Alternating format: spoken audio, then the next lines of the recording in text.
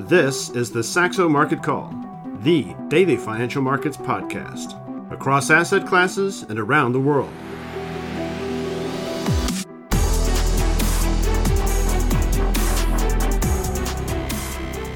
Hello and welcome to the Saxo Market Call. It's Tuesday, 7th of March, 2023. We saw markets trying to extend the rally yesterday, in the U.S. at least, after that big prior day pop, and where we sort of exited that key sort of downside pivot area we were interacting with when we got some relief on the yields front. And yesterday, bonds and yields were sort of, equities and yields were largely mirror images of one another. So the equity rally tried to extend higher as yields dipped further. And then both sort of reversed into the close. So we were pretty much unchanged in the U.S. Equity market. And likewise, on something like the 10-year benchmark, it really feels like we have a lot of incoming event risks to absorb in coming days to a couple of weeks. As mentioned yesterday, we have Fed Chair Powell out 2 days of testimony starting today. I think this is largely political theater. As mentioned, I'm not expecting huge signals from there, but the market respects the event risk itself. And then the Friday jobs data, next Tuesday CPI, and so on. So, Peter, we're all waiting here. We're mid-range. Arguably, bulls might say, well, we need to vault above the 61.8% retracement to 4,100 area and to suggest we're going to make a challenge of the highs. But it really, I mean, looking back even several months, this is a very indecisive equity market, at least in my book, and from a technical point of view. Yeah. We had that big jump on Friday, and we extended, as you said yesterday. We were pushing higher in today, much higher actually than where we closed, because we closed almost at the Friday's close in yesterday's session, and we are extending that momentum, as you say. And I agree. The 4,100 level is also where I have my where I'm looking for a sustained rally here. I think the theme around structural inflation and these long bond yields is still what will drive equities. I've said that for quite some time now. I don't think it's really equities that is in the driving seat here. If you look at the session yesterday, luxury and defense were our two best theme baskets on the 1 day performance there, and then in the bottom there was no real pattern yesterday. I think it was a very just all over the place session, and with no real big moves, maybe except for the next gen medicine basket, which was the biggest absolute mover, down more than 2%. But there was one interesting area, and that's not something we track across the theme basket. We'll get back to that because I think it's part of this U.S.-China tension, confrontation, call it what you will. But that had some implications for the equity session yesterday. Yeah, and we talked yesterday as well about something I think it's very interesting going on in the background, and that is a steady rise in some of the inflation expectations, at least in pockets. So we're going to need to track that, and we'll put up a tracker of some form in coming podcasts if that trend continues. For now, I thought it was maybe a bit interesting, especially given the Reserve Bank of Australia meeting overnight, to look at where the central banks are priced in terms of further policy adjustments and generally in the direction of tightening for those that have a decent forward market in terms of these expectations. So I look on slide 3, and I've taken the ones from the World Interest Rate Probability Chart in Bloomberg, where there's you can draw a bead on where or how much further tightening is priced in through, for example, the September meeting. All the central banks for the currencies or for the countries mentioned here have a September meeting, with the exception of the RBNZ, which has an August meeting. And you can see that the ECB is priced the most aggressively of all the major central banks. 155 basis points of further tightening between now and September equates, of course, to about 350 basis point hikes. The Fed down there at sub 90 basis points. The Bank of England a little bit below that. And Australia, look at the huge dip there from, basically from getting close to 1% or 100 basis points of further tightening. Of course, the 25 basis points of that drop is because they actually did a tightening, which means it drops out of the September view because this is additional tightening. But all the way down to 40 basis points. So essentially, the RBA is saying it is looking for a pause if you read between the lines. They're looking for an excuse to pause. They didn't say they were going to pause, but they introduced some new language saying not just about how much they're going to tighten, but when and how much. And that when was the read on that was that means that they're going to pause at least for a meeting here to assess incoming conditions. So what we have to wonder is, who's wrong here? Is it the Bank of England? The Bank of Canada, which has gone into a pause mode, essentially, only priced for maybe another rate hike out for even a year forward. Australia increasingly priced for a pause, etc. Or is it the the Feds and ECBs that are right? And what about the Bank of Japan sitting down there basically still at 10 basis points, which would bring their policy rate only back to zero? This will be critical, and what will determine that, of course, is the incoming data, the inflation data, and inflation expectations. So we're going to have to draw a beat on that, and that is going to be a critical debate point in the coming quarter or two. Peter, you and I had a lot of discussion, a complete change of subject here, on China's move here, on the China reopening move, and to what degree China is sensing or showing concerns on demand slowdown for their exports. So take us through what you've pulled out on the data front and your argument here. Yeah, it's we're on slide 4 in today's slide deck, and it's a chart that shows the EU exports and imports to China in percentage of nominal GDP. So all figures are nominal, and the reason why we came across this this time series is simply because, John, we had a discussion about what is the theme for our next quarterly outlook, and I won't do a spoiler here, but part of the discussion led me in this direction, and I just find it because we talk about this confrontation between the US and China, and we have the war in Ukraine, and the world seems to be decoupling to some extent. And I just looked at this, and this is one way of showing how important cross-border trading is, and it takes the combined trading between the EU and China in percent of GDP. And I think the irony here is that from late 2010 to the fourth quarter of 2019, so almost a decade, there was very little upward move in the combined trade between the EU and China. It had basically grinded to a halt after a very significant improvement from around 1% of the EU GDP was due to trading with China to around 4% at the on the back of the financial crisis. And then came the pandemic, and we rallied very hard. We've never seen an expansion in trade between the EU and China to this in this magnitude. On this magnitude, sorry. Not even since the bull years of roaring years of China's economy before the great financial crisis. And I said to you, John, I find it very weird, and it's also quite an irony when we are talking about maybe getting less dependent on each other, and now we're seeing this.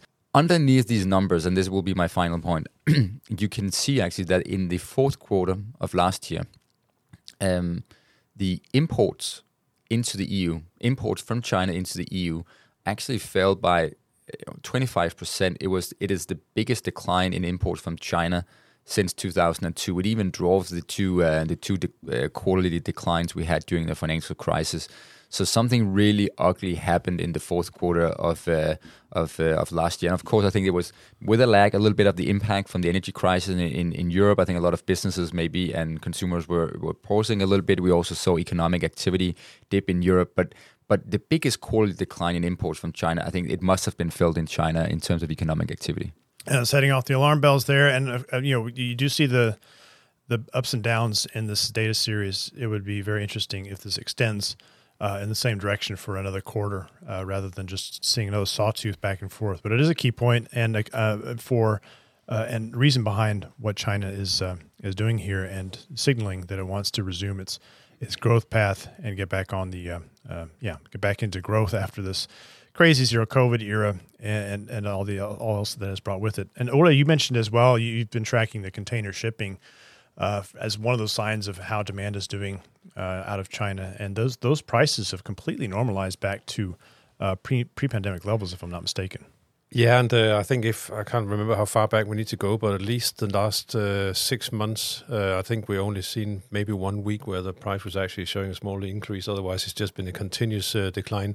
And we are back to pre-pandemic levels on the cost, and that does obviously reflect as well the lower tonnage that's being shipped to and from. Meanwhile, we're waiting for the China reopening story to continue to show up more forcefully into various commodities markets. We've talked a lot about copper. It's just seesawing back and forth as well. Crude oil on the bid yesterday. What was behind that move? Well, I think just a general risk appetite or returning risk appetite we saw coming through the stock market last week, tad softer dollar, and just also the market getting caught short on Friday following that Wall Street Journal news about the UAE contemplating leaving the OPEC Plus. corporation. So that basically gave it the boost, and we're now back to testing some resistance levels. We can see here on slide 7, but overall this market is going nowhere fast as far as I can see. We are stuck in a range, although we still favor the upside eventually, but I think that now is not the time, at least not yet. So we'll watch that for further developments. A market that's also been having some trouble finding the right direction recently has been natural gas. Well, actually, up until a month ago, the direction was one directional down, and since then we had a 50+% rally, and we gave back half of that within just 2 trading sessions. It just highlights a market where we're getting into the end of the heating season, and we're getting towards the time where inventory is starting to be rebuilt. And as you can see on the inserts there on slide 7, the inventory levels in the US are not coming down at the pace that was otherwise expected for this time of year, even though LNG export is ramping up. So gas is struggling to find some momentum here. Amazing bounty in the U.S. shale patch, I suppose, is what that's a sign of. Yeah, and I think the bounce is based on expectations or some signs that we're seeing production potentially starting to be negatively impacted by these very low prices. Production has been on the suffering somewhat recently, but at the same time, if demand is not strong enough to offset it, then the price will be as volatile as it is right now. All right, and then on wheat, we're continuing to break down there. It looks like I'm amazed by this chart. Obviously, the massive spike was there on Russia's invasion of Ukraine. We fully unwound that already. Looks like heading into Q3 of next year, but now we're even posting new lows. It's great news for food security, but what's behind this? Well, it's just Russia simply continuing to offload its record crop from last year. They need to get the silos emptied before the next crop comes in later this year. So there's a lot of available supply on the market. Russian crop is the cheapest, so European prices and US prices has to come down accordingly in order to stay competitive. At the same time, we've had the news from Australia that their wheat crop is expected to have hit a new record this current season. Against that, the grain exports from Ukraine, which is down 26% according to the latest estimate from the government there, and but the market at the same time also looking for an extension of this grain corridor, safe corridor deal that expires later this month, and that will continue to see grain flow out of Ukraine, albeit at a slower pace than what we're used to. And this does just put in the WASDE expectations. We have the monthly report out tomorrow from the USDA, U.S. Department of Agriculture. I think the main focus is really the impact of drought and heat wave in Argentina on its corn and soybean crop. And you can see that in the bottom right there on slide 6, that the surveys are looking for a 7.5% reduction in corn stocks and 10% reduction in soybeans. So that potentially could have an impact. But again, this is what's been priced in already. So if it's less than that, then the market potentially could suffer some additional losses. So the Australian wheat crop, I assume some of that is done well because of the wetter seasons down there, but we have a big shift going on climate-wise, don't we, with this weird, what has been a 3-year La Nina that is associated with cooler conditions in the Pacific. I can't remember all the different patterns, but are there not signs that it is drawing to a close this 3-year cycle? That is correct. There are some speculation that we could head in the other direction, at least during the second half of this year. If that turns out to be the case, then Australian exports likely could suffer somewhat. There are actually some forward-looking expectation that they could see a 20% drop in exports. So that's most certainly one we need to keep an eye on, because that could change some of the patterns that we've been used to now for the past few years regarding the outlook for production in various places in the world. And Asia potentially could be the one that suffers the biggest impact from a change. All right. Now, Peter, on your stocks to watch today, I'm going to take your last story first because I think there's a lot of engagement and interest in that one. That's the TikTok ban. Where are we in this? I actually hadn't realized to how advanced this had gotten in the EU, and now it's getting a heated discussion in the US on the potential for banning this social media app, which is, of course, owned by a Chinese company. Yeah, so there's an EU Parliament ban already across 3 major institutions in the EU Parliament. We have seen here in Denmark as well, a ban has been introduced in the government sector. And we're seeing the same moves across a lot of EU countries. So, and it is the same ban that they're considering or is pushing forward in the US. A bill is coming through very soon, which is also focusing on government employees or government workers' usage of TikTok, which is this very popular, very almost addictive social media Almost? I said almost. I don't want to sound too certain, but very successful. It is TikTok that crippled to some extent Meta's social media momentum because it was so much better an offering to young people, and it really lured people away from Meta's social media platforms.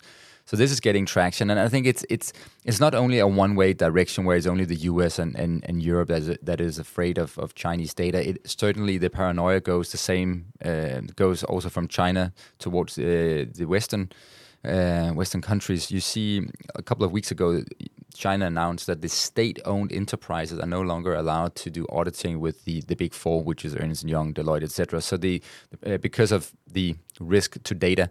So this decoupling across different areas of technology. So we have seen it with semiconductors. We've seen it in key areas, and now also in social media. I think it just underpins this overall trend that we see. And both Snap, Meta, Alphabet, which is the parent company of Google, and Pinterest rallied yesterday pretty extensively. And the estimate so far is that actually Alphabet or Google in its YouTube business is the one that will gain the most actually from a ban, because TikTok is very much video driven. I don't have kids that are old enough to have TikTok, so I don't really know anything about this the user experience of TikTok. I know insufficient myself, being of the age I am. We won't go deeper into that, but take us through the rest of your stocks to watch today. Yeah, it's just two very quick company news. So one, Carlsberg, the CEO there, which has been very successful in recent years in streamlining and making this European brewer more efficient, has announced this morning that he's retiring by the end of Q3.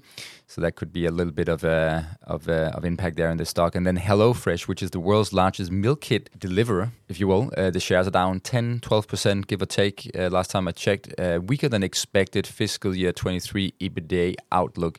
So still profitable, but the market had higher hopes. And I think maybe to some extent, what are you buying if you're buying HelloFresh? You're buying convenience, and you don't, all the effort of doing the grocery shopping and finding list of food to do. But on the other hand, it's also a little bit more expensive than if you do it yourself. So there is probably a slight negative effect, I suspect, from higher inflation. And Ole is showing me desperately this chart that the stock is rallying pretty aggressively from the opening print, which was significantly lower. So it seems like investors are trying to digest what to take out of it for HelloFresh. I should mention that if you look at HelloFresh from a valuation perspective, it's not, it's profitable and it's not outrageously expensive versus the cash flow. So maybe investors are relaxing a little bit after the initial shock here. Yeah, I've used their service a bit before, and you're also buying a lot of mayonnaise when you buy HelloFresh. And maybe some health concerns linked to that. But earnings to watch, I think we've previewed this twice, some of these names on the earnings watch. So maybe if you want to zero in on anything today specifically. No, I have mentioned, so you can go back. I mean, the only thing is CrowdStrike. I write about it again in the quick take. A lot of focus on the outlook, obviously. They just recently struck a partnership deal with Dell Technologies, selling on-premise cybersecurity solutions. Could give them a little bit more exposure in that part of the overall cybersecurity business, but otherwise demand is just extremely strong. And just alone the last 2 weeks, a lot of new cybersecurity attacks and threats around the world. And it's just, if not number one, then at least in the top 3 of concerns for any board of directors in any big company and government around the world. So this is just a very hot topic still. All right. And the macro calendar, we've previewed a lot of this as well. Australia's RBA is out speaking. Australia RBA is low. The governor is out speaking tonight or tomorrow in the Asian session. And again, if these central banks that are pausing now are making a policy mistake, then Australia is at the forefront of that, together with the Bank of Canada, who's very insistent they want to pause now as they're fearing the galloping implications of rising mortgage rates on consumption, on confidence, and on growth into the economy. So these smaller open economies are really the ones shielding their eyes the most on that front. U.S. way less impacted because many people reset their fixed rate mortgages during the pandemic at very, very low levels. And it's only the new person coming online for needing a new house that has to pay these new rates, not people holding their existing mortgage. So that impact there is far, far less than it is not nearly everywhere else, but in many, many other places. Fed Chair Powell out testifying today. We always need to pay attention. It's a long appearance before these Senate panel today, a House panel tomorrow. But again, political theater, I think, is my default expectation there. We do have some Treasury auctions picking up today. So we've been twitchy around that 4% level on the 10-year. Could see some volatility there depending on the course of these auctions. 3-year today, 10-year tomorrow, and a 30-year on Thursday. Pay attention to that. And really the macro events and the macro day of the week is still Friday with that Bank of Japan meeting. We'll talk more about that, with it being Kuroda's final meeting and then the U.S. jobs report. I think with that, we'll call it a wrap. We will be back tomorrow with the Saxo Market Call. Thanks for listening. This has been the Saxo Market Call. For feedback and questions, reach out to us on Twitter @Saxo Market Call or by email marketcall@saxobank.com.